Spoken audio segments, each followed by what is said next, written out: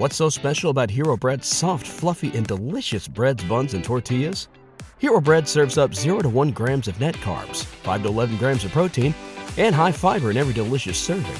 Made with natural ingredients, Hero Bread supports gut health, promotes weight management, and helps maintain blood sugar. Hero also drops other limited edition ultra-low net carb goodies like rich, flaky croissants and buttery brioche slider rolls. Head to hero.co to shop today. Welcome to the Baseball America College Podcast. Today's Baseball America Podcast is sponsored by SeatGeek. Baseball America Podcast listeners get a $20 rebate off their first SeatGeek purchase. Download the free SeatGeek app and enter promo code BA20 today. Now it's time to talk baseball. Thank you, Dave Slade, and welcome to another college baseball podcast here at Baseball America and BaseballAmerica.com. Visit us on iTunes. We've had some nice reviews lately. And actually, the podcast listed in the What's Hot in the college section of the Sports and Recreation podcast. That's the first time I've seen that happen in 8-9 years of us doing these podcasts. So thanks, everybody, for the download. Joined by Jim Schoner, Mike Lanana, and Ted Cahill this week. And guys, I know you guys have soldiered on without me on a couple of funky, fresh podcasts the last 2 weeks. Since I haven't been here, Miami ascended to the number 1 spot in our ranking. I know you guys, a couple of you guys saw Miami this weekend. We'll just kind of go down the poll real quick, but we didn't have it. This feels like this is the most clear-cut our top 3 has been all year. I mean, Miami, Florida, Texas A&M, these are the 3 teams that have been number 1 at some point during the season this year, Teddy. These 3 teams, especially A&M, sweeping Mississippi State this weekend, those 3 teams feel like it's a pretty clear demarcation there, and not just in our rankings, but how these teams are playing, right? I mean, like outside of both A&M and Florida have each lost 1 series, as has Miami, but the series lost here all to each other, basically, right? Yeah, and those 3 teams are all, I mean, they have 29 wins. Florida has 33. The other 2 have 29, and they all went on the road and won this weekend. Florida and A&M both swept, like you mentioned. A&M went into Mississippi State and got a sweep in Starkville, which had just gone to Gainesville to beat the Gators. So that was loud, and A&M is playing really well right now. They've scored 10 or more, I guess it was 10 runs in their last 5 SEC games. They've, since losing to Florida, they've really figured things out and gotten on a better track. And Florida, rolling again. They beat Florida State midweek. They go into Arkansas and they sweep the Razorbacks. We're scuffling a little bit, but Florida, taking care of business, coming off of that series loss. And Miami handling being number 1 for the first time since 2008, just fine. They dropped a game at Duke, but otherwise it was a good week for the Hurricanes. And Duke has beaten some good teams this year, so that was a nice series win in Durham for Miami. And yeah, I mean, those 3 teams, they're really talented and they're playing really well. And like you said, I think all of us just feel like those are the 3 best teams in the country right now. I mean, Mike and Jim, you guys saw Miami this weekend, did you not? I mean, did Miami look like a number 1 team? I mean, Jim, you've seen a lot of this over 9 years here. I mean, Miami looks like a number 1 team, doesn't it? Yeah, they look really complete. I mean, they did get a rough. I didn't see the Friday game, but I saw them Saturday and Sunday. They did have one rough outing from Michael Mediavilla on Saturday, but they came back. Danny Garcia was great Sunday. The offense picked it back up. Zach Collins, it's a big 3-run home run. Willie Abreu had a good game on the Saturday game. But, I mean, it's just a really deep, other than really their number 9 guy who's like in the low 200s, but like their top 8 hitters are all dangerous. They all bring something to the table, whether it's speed or power or just hitting ability. So they're very good, and they've been, they lost that 2 out of 3 at home to Florida, but otherwise they've been very, very consistent. And they've won 12 in a row before Saturday, and then when you lose one, I kind of like the way, and you quoted Zach Collins talking about it, Teddy, saying, we got a little big-headed on Saturday, and then you respond against Brian McAfee, like he's a dominating pitcher, but he's been very effective for most of the year. He has a lot of big wins. I mean, he beat Virginia, he beat Georgia Tech. There's another one that he's gotten wins for them. He's one of the better Sunday starters in the country. Most teams don't have that good of a Sunday starter. I can tell you that North Carolina and NC State and a lot of these other teams in our rankings would like to have Brian McAfee as our 3rd starter, and to come back and kind of dominate that Sunday win 9-0. I thought that was just an impressive show. But then after those top three guys, after that clear-cut top three, didn't seem like, Mike, when we met last night on the conference call Sunday night, we didn't really have a clear 4 or 5. 4 through 10, is this too much for me to say that you could kind of throw 4 through 10 in a hat? Is there any separation for you in that group of teams? Yeah, last night was a difficult call for all of us, I think. I mean, I think it was 5 of our top 10 teams all had losing weekends, which, obviously led to some shuffling. I think it was interesting. Usually it seems like we're on the same page when it comes to the top 10, but I think we all had kind of a different ordering for these next groups of teams. I don't think there's a big separation. I know one team that we kind of struggled with placing was Louisville. Right. Just because they haven't won on the road this year, but you look at their overall resume and you look at the wins that they do have, and 29-7. And obviously they swept Clemson this weekend, an impressive showing there.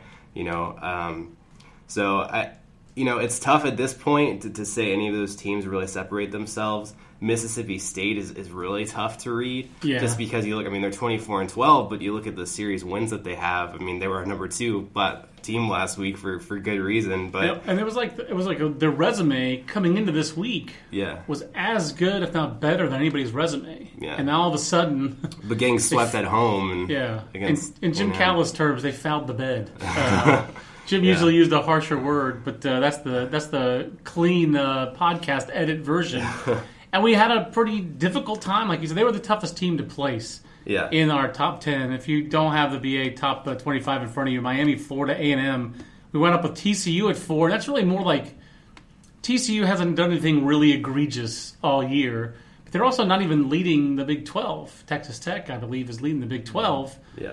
LSU, I don't feel like LSU's overall resume stacks up necessarily next to Mississippi State's.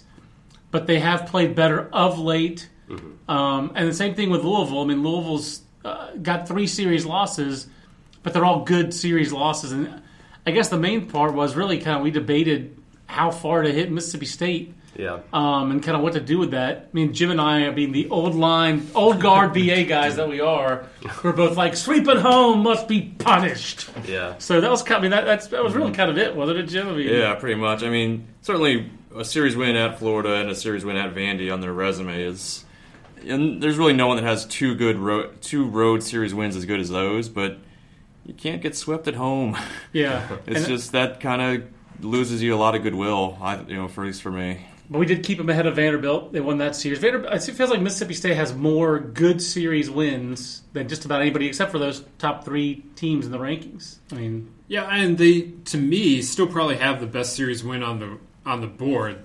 Florida beating Miami maybe is better. I don't know. I go back and forth on whether Mississippi State beating Florida is better than Florida beating Miami. But, they have one of the 2 best series wins on the board at worst. And they beat Vanderbilt. And, this weekend was weird, but A&M is just incredible right now. And so I was not looking to hit Mississippi State as hard as, some... As we wound up doing. Right. But, like Jim said, don't get swept at home. That's not a good look no matter what. But, the talent that Mississippi State has it's real, it's there, and I wouldn't be worrying too much. I didn't drop them out of my 8 for Omaha. they have proven they can play with anyone and beat anyone. They just did not do it this weekend for whatever reason. And on A&M, so I guess first time since 1987 they've scored double digits in 5 straight games. Has there been an offensive player or 2 who's really jumped out, guys, to you guys? I think that, like, to me, when I watch those guys, Melton at first base doesn't matter how big the ballpark is, he's going to hit it out. Feels like Michael Barris gives him a great veteran leader behind the plate. I feel like he's contributed more offensively this year. Nick Banks is Nick Banks. Boomer White, the TCU transfer, he's hitting over 400. He's been a huge addition. And it feels like, who else? That's one example of Boomer White. It feels like they're not just a 1 or 2 guy. You can't just be 1 or 2 guys to score that many runs up and down the lineup, Teddy. No, it's a very deep lineup. That's really what A&M has going for it. If you're looking at pitching or hitting, it's just there's so much depth there, and it's not necessarily the most prospect depth. Hunter Melton is a first baseman, and he is what he is. Boomer White is, he's not an elite prospect by any means, but they're just a bunch of really, really good college players and guys that have the tools to succeed at this level.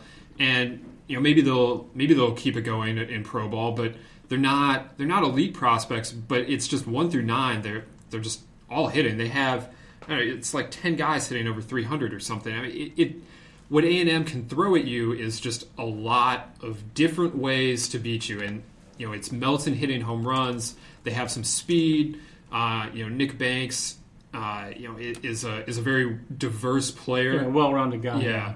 I mean, but they have 2 guys with more than 10 stolen bases. They have Melton there with 9 home runs. Boomer White does not strike out. He has 7 strikeouts this year in 36 games.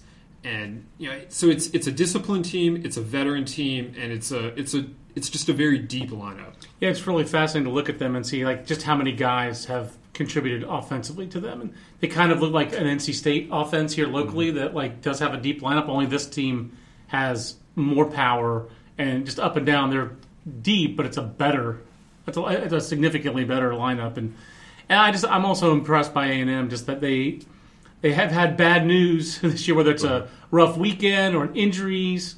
Nothing has seemed to really slow them except for Florida. I mean, they had one bad weekend. Otherwise, it just feels like A&M has kind of been a steamroller. The other part of this top 10 that jumps out to me, guys, I know this is not new territory, but it's a very SEC-heavy group. How many of these teams, I mean, Jim, you're our show nerdology guy, are all these teams in the mix for top 8 national seeds and hosting, or is there one team whose resume maybe we have them higher? Like, is LSU's RPI put them on the outside looking in compared to a top 8 or a host? Yeah, I mean, LSU is kind of the interesting one. I mean, see, the thing is, we have all these teams that are so high in the RPI, and it's just, I have to go through and see if it's ever happened. I don't think there's ever been a conference that's gotten 4 national seeds in 1 year. I'd have to go back there. I know there have been years where they probably could have. I mean, last year it looked like they had a chance to, and I think they ended up getting 2 from the SEC. But yeah, I mean, you've got Florida, A&M, and Miss State last week. Those were my 3. This week I'll probably last week was Florida, South Carolina, and Mississippi State. South Carolina, which also lost this weekend. Right. But, anyway, so this week it'll probably swap out at least to drop Mississippi State, probably bring A&M back in up there. But yeah, I mean, all those teams are in the running. LSU is a little further down in the RPI. I think they're 13 right now. But I mean, certainly they're in the mix to host. All these teams are. I mean, Ole Miss is still kind of up there. They're in the top 10, even though they're under 500 in the conference. I mean, yeah, none of these teams are out of the mix. I think it'll just depend on how the conference standings turn out. I mean, Miss State's down in 3rd in the division now after this sweep. That puts them behind the 8 ball. It really does. It really does feel like there are only 4 teams. There are 4 teams in the SEC that are kind of out of it. Tennessee, Missouri, Auburn, Arkansas is a surprise. Yeah. I think we thought those teams, but at 4-11, they're tied for last in the entire league. Auburn's 5-10 in the league. They're the only team in the whole conference under 500. You talked to Scott Strickland yesterday, Teddy. I guess Georgia is kind of the only real X factor. Everybody else in the SEC's playing for, are we going to be a 1 seed or a 2 seed? Are we going to have a chance to host a regional, that kind of thing? Georgia's really the only bubble SEC team. And I would say they kind of put themselves back on the bubble this week by beating the Gamecocks. And here's your reward, 4-game roadie at Clemson in Florida. I mean, they really kind of have to, and they also go to Vanderbilt next weekend. So this is not an easy way to get into it, but this is what it is. It's the SEC. And like Scott Strickland told you, Georgia should probably go to regionals every year. How would you handicap their chances of going there this year? Well, it was when I was looking at that, I mean, I knew it had been a while, but it's been since 2011 for Georgia. I mean, it's a long time. It's a long time for them. And they missed the SEC tournament completely last year.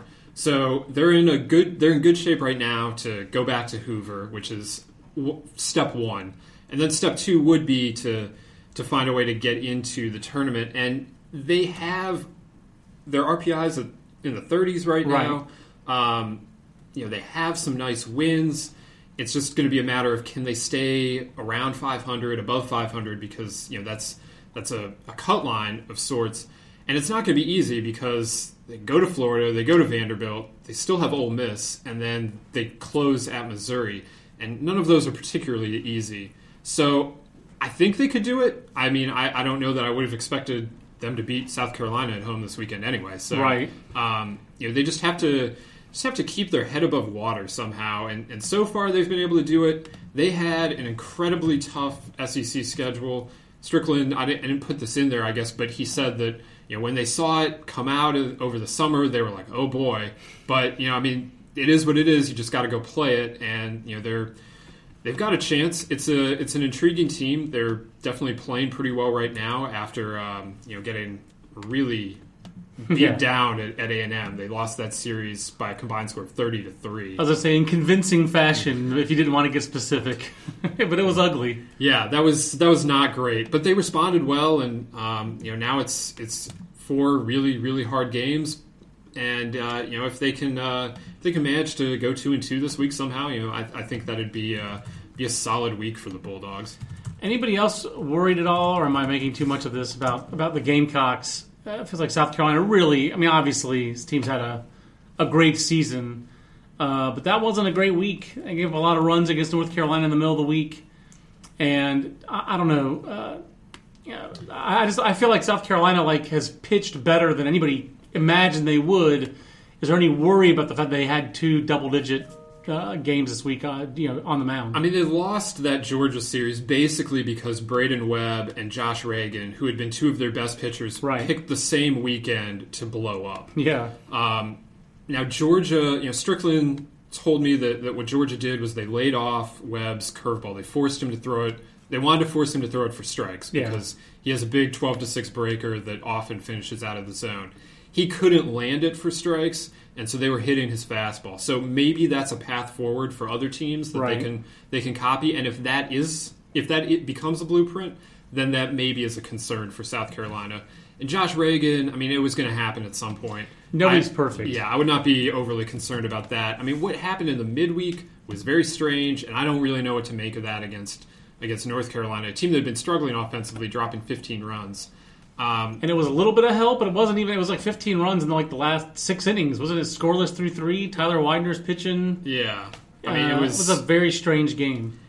So the last time South Carolina dropped a series, it was at Vanderbilt, and they responded with a nice 4-0 week. So we'll see what they do this week. It's a nice week for them. They get Missouri at home, and then they get Florida coming in. And this is really their last kind of, I don't know if you would say breather, but this is their last series against one of those teams we talked about that's kind of clearly out of the running. So this is it. If you're looking for a breather, if you're a Gamecock fan or player, this is it. And they're tied for first with Florida. To me, it feels like if they win the SEC East somehow, they're going to be a top 8 national seed, no matter whatever else comes through. So there's a lot on the line for them. I guess LSU was the other SEC team. I know we've talked a lot of SEC, but that's the other team I wanted to kind of touch on, guys, because it feels like their resume has been a little thinner, and yet when I look up and down their schedule, they really, for the most part, they win games against teams that they got that poor start in the league with Alabama and A&M, but they have figured out how to right the ship since then. What's the main way they've righted the ship? I don't know which of you guys wants to be our LSU expert, but how they righted that ship? I really think the key for them and the reason why they were struggling early on in SEC play is just figuring out what they're doing offensively. Just because, you look at how much they lost from last year. Last year, they're an offensive juggernaut. They lose 8 of those 9 starters in their starting lineup. It's going to take some time to put the pieces together and find, the right combination. And, you look at what they've done offensively over the last few weekends. This weekend against Missouri, 7-5, 9-5, 15-2. They're scoring more. They're scoring more consistently. I think we always thought that they would have the pitching just because they bring back Poche and Lang. And I know Lang has had his struggles at times this year, but it seems like he's starting to right the ship a little bit. So I think the key for them has really just been figuring out the offensive side, and they've done that over the last few weekends. And this weekend, they had to do it. I mean, Tanner Houck, that's not somebody that you get right against offensively. I mean, we can talk about how Missouri's out of it or whatever in terms of what their RPI is and everything. But what they do is they pitch. Yeah. And when you have to face Reggie McClain and Tanner Houck on the first 2 days, I mean, that is not an easy task. And they go out and they score runs in those games, and they're able to win those 2 games on the road, and then they finish off the sweep with a nice 15-2 win. I mean, it is the offense for me that's doing this for LSU, and it was another good weekend. They scored on Vanderbilt last weekend. Right. They beat Sheffield and they beat Kyle Wright. I mean, they're starting to beat good pitching, and they're going to face more of it this week when they play Mississippi State. That's a pretty good sign. They're not just doing it against lesser clubs and lesser pitchers. Because when I've seen Tanner Houck this year on SEC Network or on TV, I mean, the guy's nasty. He's got electric stuff. He was good last summer. I mean, I know, like, if I'm thinking sophomore pitchers around the country, the first 3 that really do pop up to my mind are Bukauskas for North Carolina, Tanner Houck, and Alex Lang. And Lang and Houck are facing each other this weekend. And, neither one of them makes it to the 7th inning. But for Alex Lang, that was actually progress, that he didn't walk 5 guys, kept his team in the game, and winds up out-dueling Tanner Houck in a game that was a little bit more offensive than you might expect with those 2 guys pitching. Yeah, I definitely would also think Fado and Clark Schmidt. But, I mean, those 2 guys, that was a nice preview for the 2017 draft class on Saturday. Those 5 guys are pretty good. That's a good. That's a better group than what we have this year in the junior class. There's not a doubt about that. So it's a Baseball America podcast. I do want to remind you that if you've ever been frustrated trying to buy tickets online, most sites make it complicated and then try to sneak in huge fees at checkout. That's why you need to try SeatGeek. They've made it easier than ever to buy and sell sports and concert tickets. And we want to remind you that SeatGeek pulls all the tickets available on other sites into one place, so you save time, you never miss a deal. You can even set alerts for upcoming games, and SeatGeek will let you know if ticket prices fall. I'm sure that if the Carolina Hurricanes were in the NHL playoffs, Jim Schonard would be using SeatGeek all over for hockey tickets. Unfortunately, you'll have to be using those for Washington Capitals tickets. Before this to Vince Lauer, get some Blackhawks tickets. Yeah, I mean that's our closest Stanley Cup tickets hookup. But what they do for SeatGeek, they don't even use hockey terms. They just use red, yellow, and green. They give you a grade on every ticket and every seat based on value, so you can immediately find the underpriced seats. And before you buy, you use their detailed maps to see the view from where your seat would be. Best of all, SeatGeek's honest and upfront about the price. Unlike StubHub, SeatGeek allows you to see the full ticket price from start to finish and never surprises you with huge fees at checkout. Baseball America podcast listeners get a $20 rebate off their first SeatGeek purchase. So to get your $20 rebate on tickets, download the free SeatGeek app, go to the settings tab, click add a promo code, and enter the promo code BA20, that's BA20, and SeatGeek will send you $20 after you've made your first ticket purchase. So download that free SeatGeek app today and enter the promo code BA20. And we want to thank SeatGeek again for being part of the Baseball America podcast. Guys, it's a good time to transition elsewhere. I mentioned J.B. Bukauskas. I am interested in the ACC a bit. But to me, the jumping off point for that league is not Bukauskas in North Carolina. It's you guys got to see Florida State in here this weekend. You guys talked a little about Miami, but Florida State did not show out as well. Mike, you saw them against Wake Forest a couple of times. Yeah. Wake Forest certainly has kind of been like bubblicious for a couple of years. Yeah. And usually their bubble bursts. I don't know how much beating Florida State could help them. It feels like the bigger problem is that they're 22-17, kind of a borderline top 50 RPI. But I take it that your look at the Seminoles wasn't glowing. Yeah, well, it's one look, but it's one look. It's one look. It's one weekend. But going into that series, especially knowing the ballpark that they were playing in, I was figuring we'd see 3 high-scoring games. I thought maybe Florida State might drop 20 at one point. Right. You never know, as they're apt to do. Yeah, and and so I was shocked on Friday to see that FSU lost 9-0. I mean, Parker Dunshee for Wake Forest, who's far and away their best pitcher on that staff. I mean, he for 7 innings. He said after the game he didn't have his best stuff. He wasn't able to. The slider wasn't there for him as much as he'd like it to be, but he still was able to quiet a potent offense and a very patient offense. Was able to throw strikes and locate the fastball. And then you look at Sunday, they hold Florida State to just 2 runs on that day, really with almost a Johnny Holstaff approach on that day. So I was surprised, first of all, just to see the limited offensive output from Florida State other than that Saturday game. Unexpected. Right. And I mean, looking at Wake Forest, I give them a lot of credit. Even in the game that they lost, 13-8, they were down 10-4 at one point. They scored 4 runs in an inning, making a 10-8 game. I mean, they were in every game. They were competitive. They weren't intimidated, certainly, by the Seminoles. And it was a good, really an imperative bounce-back weekend for them after getting swept at NC State. I mean, they needed that to remain at least somewhat in the conversation. And, I mean, there's a path for them. I mean, they're hosting UNC this upcoming weekend. That's a winnable series. Given the way UNC has played lately. And then, they have road trips to Virginia Tech and Boston College. Those are winnable series. They finished with Louisville at home, which is where you'd want to play Louisville. Louisville obviously is going to have the edge in that series. But, I could see a path for Wake Forest, but obviously they need to win. They need another, marquee series win. You hit on the key point is that they're not good on the road. Yeah. Yeah, so even if you're playing Boston College and Virginia Tech, BC and Virginia Tech are looking to those like, that's a series we can win because Wake has struggled on the road. I mean, even if you beat bad teams on the road, it still helps you RPI-wise, but they haven't won a road series all year. They're 6-12 on the road, and it's kind of like you're saying, they're just kind of built to win in that ballpark. The shown analogy does not like that. No, they would not score well on the matrix there. But, I'll tell you what I'm surprised by is how well the ACC scores in the RPI. 6 teams in the top 14, 5 top 10 teams. Clemson's, 667 team. That's fine. They've won 2 out of 3 games. North Carolina and Virginia is similar. Virginia's down at 36 in the RPI. I know Clemson's had a pretty good schedule. Gets swept this weekend. It just doesn't seem like Clemson is a top 10 team. We don't even have them ranked. What's the glitch in the matrix there that's got 5 ACC teams in the top 10, or is there a glitch?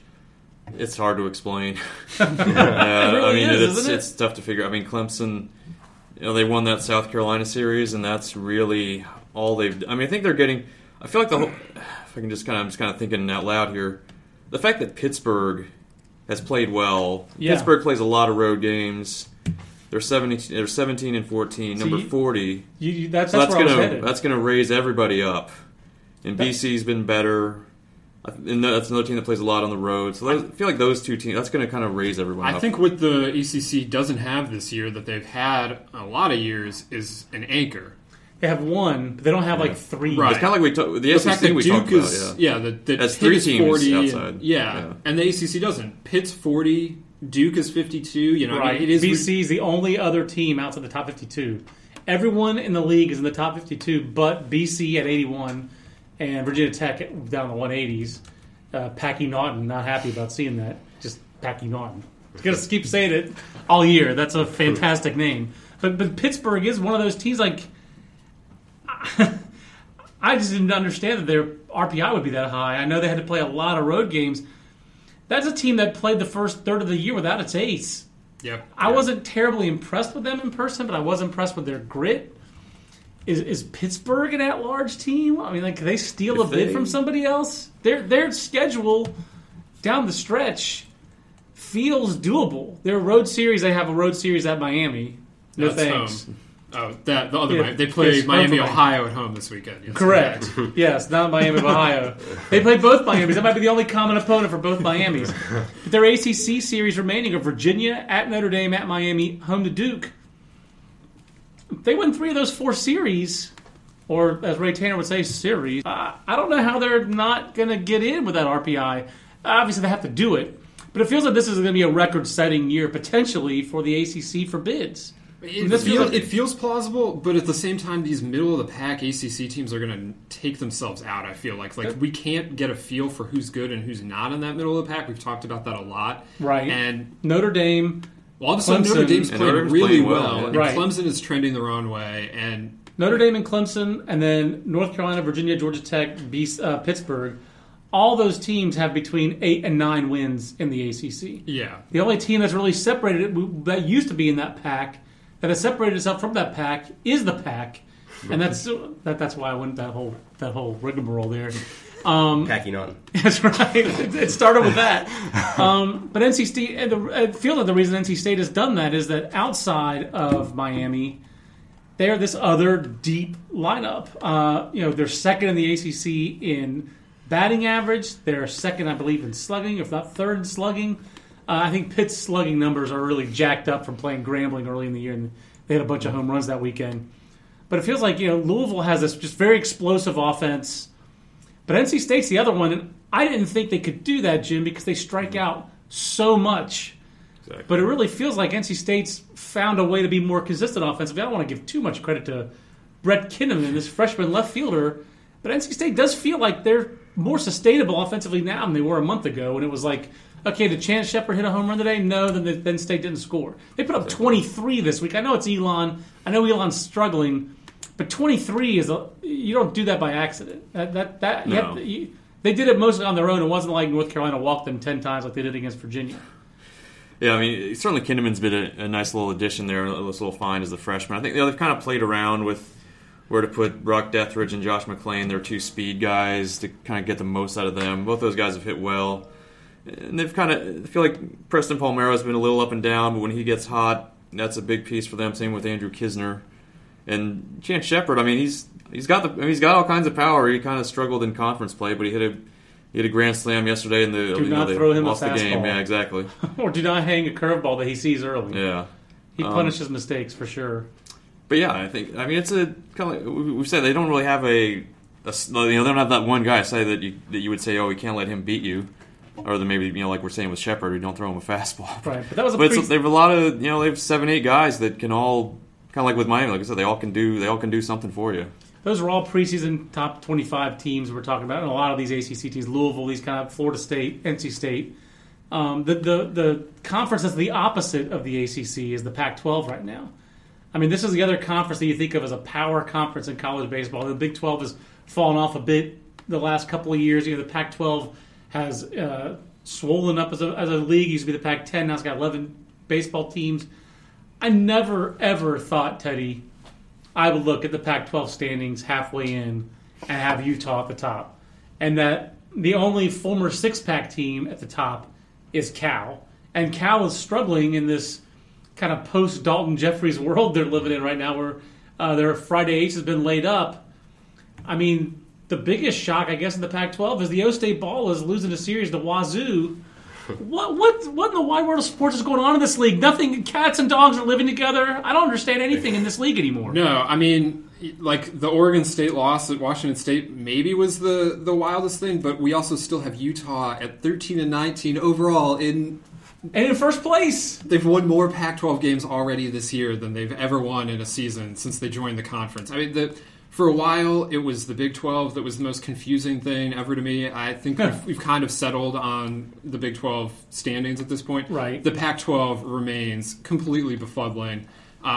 Oregon State going to and losing that series to Washington State is just I don't know. I mean, Washington State totally does not compute. Washington State had won 10 games going into that series overall. They were 10-19 going into that, and Oregon State is a good team. Like maybe they're not as good as we thought preseason when we thought they were a top 10 team. Certainly, the Rasmussen injury hurts them. It does, but I mean, they still won 22 games before this weekend. Right. Like, I mean, I know the schedule is not the most imposing thing you'll see, but neither is Washington State. Like, so they are not the most imposing thing you will see. Dominican trip though. Wazoo, one of these teams that took a Dominican trip. They did. You wrote about the in the off season about the bonding, the international trips. Obviously, it's a new coaching staff, some new energy at Wazoo. It's just stunning to see that this is the weekend that it bears fruit. Well, we have talked about teams that don't play well on the road, and it's weird that I'm about to say Oregon State doesn't play well on the road because they have to play on the road a lot, but they don't play well in true road games this season. They did fine when they went to the neutral sites in Arizona for the first couple of weeks. But in their true road games this year, they are not doing so hot. They got swept at Cal. They've now lost to Washington State. In true road games, they're 4-5. And, so they're going to have to figure some things out. They go to Utah this weekend. Right. It's not easy to play in Salt Lake City. Obviously, the Utes are playing well. So they're going to need to figure out how to win games on the road. It feels like a really gut check series for Oregon State because if they they lose this series at Utah, Utah will be, I would imagine, somewhat emboldened by winning that series. And if they lose the series, they're already at 44. I mean, right? Yeah. Utah is still sub 100 RPI. Utah is the first place team in the Pac-12, and they're the second to worst RPI in the Pac-12. Only Wazoo is worse. So if you're Oregon State and you lose back-to-back series of the two lowest-rated RPI teams, Jimmer, how soon do you start worrying about them as a large bid? I mean, forget there's just no way they're going to host a regional. Is there at this point? No. They have to go on a miracle run to do that. Yeah, I mean, so they're 44 right now. The Beavers are there. I think if they win enough of these series, I think they have like Arizona and Oregon and stuff to play. So they have enough top 100 games left. As long as they win them, they should be fine. Right. But yeah, so they got Stanford 65, Arizona 53. So there's enough there, but they've just got to play better. I mean, they're 6-6. If you're a 500, if they finish around 500 and in the 40s, then you're squarely on the bubble. Well, we had a few technical difficulties there, and we lost John Manuel in the process. But he's okay. He's just he had to leave. Yes, the technical difficulties did not impair or did not injure John in any way. But we are down John. We're still talking college baseball here. I'm Teddy Cahill. We still got Jim Schonard. We still got Mike Lananna.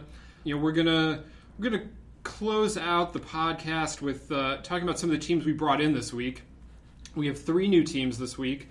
We have Michigan State at 23, Louisiana Lafayette at 24, and Coastal Carolina at 25. All 3 of those teams have been ranked already this season. ULL and Coastal both were preseason ranked. So it's not particularly surprising to see any of these teams here. They all had pretty nice weeks. Michigan State goes 4-1. They beat Michigan in a midweek non-conference. They won a series against Purdue on the weekend. Lafayette beat Southeastern Louisiana on the weekend. That was a nice non-conference series win for the Cajuns.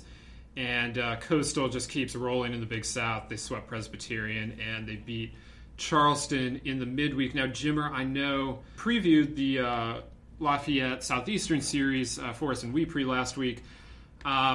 What did you think of that series? It was a nice, fun series to get added to the schedule this year. I know that those teams were looking to maybe boost their RPIs a little bit. What did you think of the way that played out? Well, I mean, that's a pretty impressive series for Lafayette to go on the road or to pull out that Sunday game on the road. They won the Friday game at home, but and they kind of did it, and they had to come from behind to do it. I think they were down like 4-1 or something in that game, and had to fight their way back. I mean, they're Lafayette's more of a pitching and defense team. They haven't really been that explosive offensively, but and Southeastern's been good on the mound. They have deep rotation, good closer in Dominic Carlini, but they've they were able, or Grenier rather is the closer, but they were able to come back and win that game, and that's Lafayette. They're in the hosting mix. I mean, they're 15th in the RPI. I think they're the stumbling block is they're still behind South Alabama, which I'll have a little more on them, but in the Sun Belt race, I should say they're still second place. But if they can pull out and either maybe tie for the regular season or win the tournament, something like that, they could definitely end up as a host. And that was a really good that's about as good a non-conference series win as you can get, really, especially given the time of the year. Yeah, the Sun Belt race got a lot more interesting this week. Lafayette obviously took a step outside of the conference to play that series. South Alabama had been 15-0. They were playing at App State this weekend, last place Appalachian State. And they went and they lost a series in Boone. And App State going into that weekend had won 8 games. They were 8-25 going in, and their RPI is 242. And South Alabama really couldn't afford to lose that series. They still have a nice lead in the conference. They're 4.5 games up on Lafayette, but now they go outside of conference for this weekend. And Lafayette has a chance to make up some ground. And then those two teams play later this season at South Alabama. So South Alabama's still in the driver's seat, but that conference is definitely in play now, and that might be what it takes for one of those teams to get. I think definitely whoever wins that race is going to be in a good shot to host. They're both, in the right RPI. South Alabama is only, even though they lost that series, they're only down to 20, so that's still, well within range, and like Lafayette's high. So whichever team, it's like Conference USA. Whoever comes out on top of that race should have a good chance to host. Now, Conference USA, we had Southern Miss ranked. We dropped them in favor of Coastal. Mike, that was a point of contention last night on the call. That was really the last thing we were trying to decide. Came down to Coastal and Southern Miss for that last spot. Southern Miss lost a series to Alabama Birmingham. It was their first series loss in conference play this year. That's another series that they really should not have lost. Right. But they did beat Ole Miss in midweek, so they went 2-2 versus Coastal, which has just been rolling in the Big South. And ultimately, we go with Coastal. Yeah, I mean, there's an argument to be made that Southern Miss's overall resume is still good enough to keep them in the poll, and certainly that's an argument that we entertained and thought about for a while. But in general, when your top 25 team loses a weekend series, especially a weekend series that on paper should have won, you drop that team from the top 25. I felt like from a poll mechanic standpoint, really with 23 through 25, usually I feel like we have a tough time deciding who to drop sometimes. But this week, when 23 through 25 all have losing weekends, it makes it a little bit easier. At least I thought. As far as Coastal Carolina goes, I mean, they've just been very steady, really, these last few weeks. I mean, they've won 14 out of their last 15 games. They're in first place in the Big South at 11-1. They're taking care of business in conference, and their RPI, they're solid RPI wise, just because they played 4 tournaments to start the season, 4 straight tournaments, and a lot of tough matchups there. So they're a quality team, and just like Louisiana Lafayette, we had them ranked in the preseason, so we've liked them. So, it made sense to me to bring them back in. And, they have a couple of interesting midweek games this week against UNC, a team that has been struggling a little bit lately, and against College of Charleston, another team that, lost against a team it should have beaten this weekend against Hofstra, but still 2 quality teams and 2 quality matchups, especially RPI-wise for them. So it'll be interesting to see if they keep rolling this week. The other thing about Coastal this week is they then play High Point on the weekend, and High Point is in second place in the Big South, and Coastal has a nice advantage there, but they can really solidify the Big South regular season title potentially. They're not going to clinch it or anything, but they can get a nice cushion going if they get a series win this weekend. And the other thing about that Coastal Southern Miss argument for me is that Coastal doesn't have anything remotely like losing to Alabama Birmingham, which is not having a particularly good season. Coastal's got the one losing weekend. It's in a tournament. They lost to Ole Miss that weekend. They lost to Cincinnati, which is now leading the American Conference. To me, that maybe I look at who you lost to a little more than I should versus who you beat. But to me, that was kind of a separator there. But the good thing for Southern Miss is that if they take care of business the next 2 weekends, we'll find out exactly what Southern Miss is the next 2 weekends. They play Rice, they play Florida Atlantic. Those 3 teams together are the top 3 in the standings.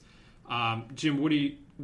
I mean, we get Southern Miss at home against Rice, and then they go to Florida Atlantic. What are you looking for from the Golden Eagles the next couple? I still like Southern Miss's team. I still think that's a pretty explosive offense.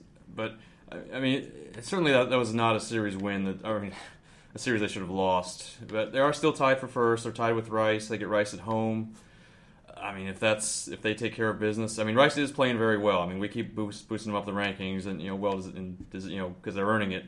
So I mean, you could certainly make an argument that maybe Rice should be favored. And plus, it's Rice; they always win Conference USA, so they're kind of the default 20 straight years. Position. Yeah. So, but I mean, Southern Miss, I mean, they're good enough to win that series. I mean, it's going to be a good matchup with their offense against Rice's pitching. But whoever wins that, you got those 3 teams: FAU, Southern Miss, Rice. Whoever comes out on top in that race should host. I mean, there's a chance 2 of them could. Can't rule it out, given the lack of hosts in the West. But I mean, that's definitely a big series this weekend. I touched on the American there really briefly. Tulane had been 24. They drop out after losing a home series to Cincinnati, which is now 6-3 in the league. This is a team that was pretty terrible last year, despite having Ian Happ, the 9th overall pick in the draft. But they're playing really well right now, and the American guys is confusing. They've only played 3 weekends, which makes it more difficult to sort things out when you've only played 3 weekends. But so far we have Cincinnati in first, and then UConn at 5-3, and then East Carolina, which is a team we thought would be good, but they're sitting there in 3rd place with UCF, and then Tulane at 4-4, and Houston, who we thought was the preseason favorite for sure, 3-6. I know we talked about Houston and East Carolina when they played that series, but what are we making of this conference? I mean, this was a really good conference last year. It was third in the RPI last year. A lot was made of that, and now this year they're not. They're the number 7 RPI, and it just doesn't look like we have any kind of team like we did last year in the conference, where Houston, won hosted, and several teams were kind of in that mix. And it was a 4-bid league last year. Yeah, now it doesn't look like it that. Might only be. It could be a one. I mean, it's possible it could be a 1-bid league. I mean, right now the Pirates are the only team with a good enough RPI to even be in that large. They're 29. No one else is even in the top 50. It's Cincinnati 119. They're the Utah of the American there. But I mean that Houston. I mean, we love Lantrip and Romero, that rotation. I mean that's been. I mean those guys have pitched well, but they are just not hitting at all. I mean I don't know how many runs they scored this weekend, but it was not the games they lost. They were getting shut down. I think I heard up they'd scored 2 runs or less in 8 of 11 games or something like that. So they are just not hitting. They're 3-6, 68 in the RPI. Yeah, I mean that league is. I mean it was very. Last year it was very compact. Other than like the top, you had Cincinnati at the bottom, but the top 7 were all pretty tight.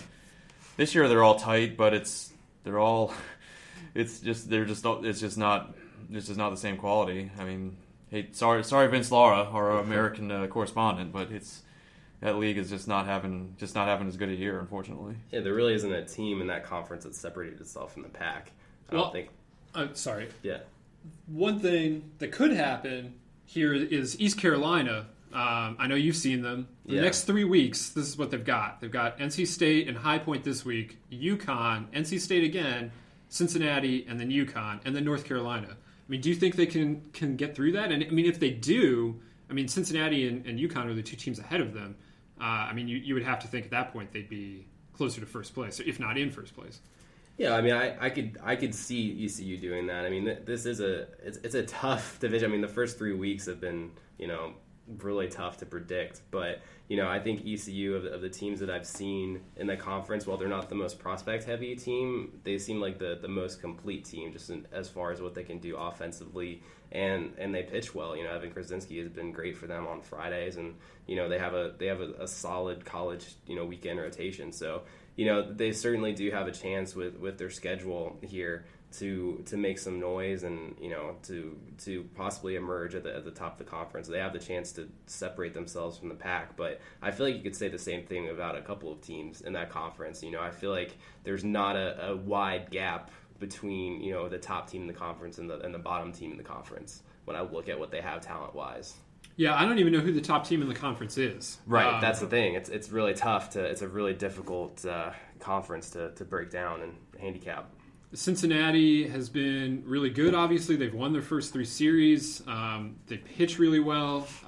That was how they beat Tulane this weekend. Tulane's a pitching and defense team themselves, and Cincinnati beat them at their own game in their own park.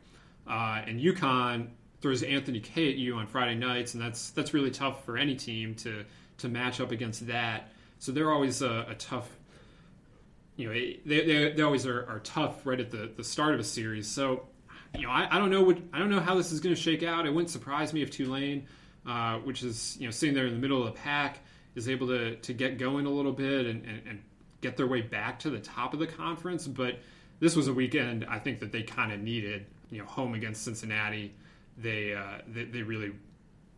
It would have been a lot better for them if they had won that last game on Sunday, and if they had, we would have. No, it would be, 5 teams then would all have 5 wins. So that's how tight this conference is that just Cincinnati winning that one game has provided us with the slight bit of separation that we do have 3 weeks into the season there. So those are the teams that came in and the teams that went out. We're getting down. We're in the second half. A lot of these conferences, I mean, not the American, but some of these conferences we're getting through to the second half of conference play. Even we're starting to get down to it a little bit. But was there anything that surprised you guys? Are we past the point of surprise at this point? What stood out from the rest of the weekend? Well, I think we touched on it a little bit, but the Charleston getting swept by Hofstra. I mean, I had Charleston as a host last week, and that's pretty much out the window now. I mean, their RPI is not too far gone. I think they were down to 30-31, but I mean, you can't get swept by Hofstra. Hofstra's not having a good year. They're well under 500 overall. I mean, it was on the road, but still, I mean, that's a very bad series loss. And I mean, Charleston, they're still in shape to get in that large as long as they don't mess up again. But that was a team that really cost itself a lot in one weekend. Yeah, for me, I don't know if I was really surprised by anything so much. Obviously, those losses that we touched on were a bit surprising, but one thing that I like from this weekend is I feel like we're getting a little bit of a clearer picture of some of these conferences now, the pecking order. I think what NC State did against Georgia Tech, added a little bit of clarity to the ACC, a little bit. It's still a little bit muddled there in the middle of it, but I thought that was big for them. And I think in the Big 12, obviously Texas Tech has established itself as a power in that conference, and the Pac-12 continues to establish itself as a mystery. I expect to be surprised by the Pac-12 every week. I mean, I don't. We've obviously already talked about them in this podcast. We don't have to continue down that road. But to be perfectly honest, I'm not quite sure whether you will hear all of our Pac-12 talk or not. But yes. Yeah. So, but it is nice to get a little more clarity in some of these other conferences and to be able to see the picture a little bit better. That's one thing that I've liked now that we're in the second half of the season. Yeah, and I just want to shout out Shane McCarthy, right-hander from Seton Hall, threw a perfect game on Friday. That's perfect game number 2 of the year in college baseball, joining Jesse Schultens at Wright State. That was a pretty impressive game for McCarthy. I mean, every perfect game is, but he did on 88 pitches. And he struck out 8 guys. So, I mean, that's a fair amount of pitches just to get those 8 strikeouts. So to get an 88-pitch perfect game against Long Island Brooklyn, very good for McCarthy and for Seton Hall, which is an interesting team in the Big East. We did not talk about the Big East, but Creighton, Seton Hall, and St. John's look like they're all going to be fighting up there. And McCarthy's tough to beat there on Friday nights when Seton Hall can throw him. So congratulations to him. It was a great weekend of college baseball. We're looking forward to another one. We want to thank you for listening. We want to thank SeatGeek for sponsoring this podcast and all Baseball America podcasts. Thank you to John, although he is gone, having messed up our recording. And thank you to Jim and Mike for joining me. I've been Teddy Cahill. Thanks for listening. This concludes our program. Visit BaseballAmerica.com for more podcasts. Today's Baseball America podcast was sponsored by SeatGeek. Baseball America podcast listeners get a $20 rebate off their first SeatGeek purchase. Download the free SeatGeek app and enter promo code BA20. What's so special about Hero Bread's soft, fluffy, and delicious breads, buns, and tortillas? Hero Bread serves up 0 to 1 grams of net carbs, 5 to 11 grams of protein, and high fiber in every delicious serving. Made with natural ingredients, Hero Bread supports gut health, promotes weight management, and helps maintain blood sugar. Hero also drops other limited edition ultra-low net carb goodies like rich, flaky croissants and buttery brioche slider rolls. Head to hero.co to shop today.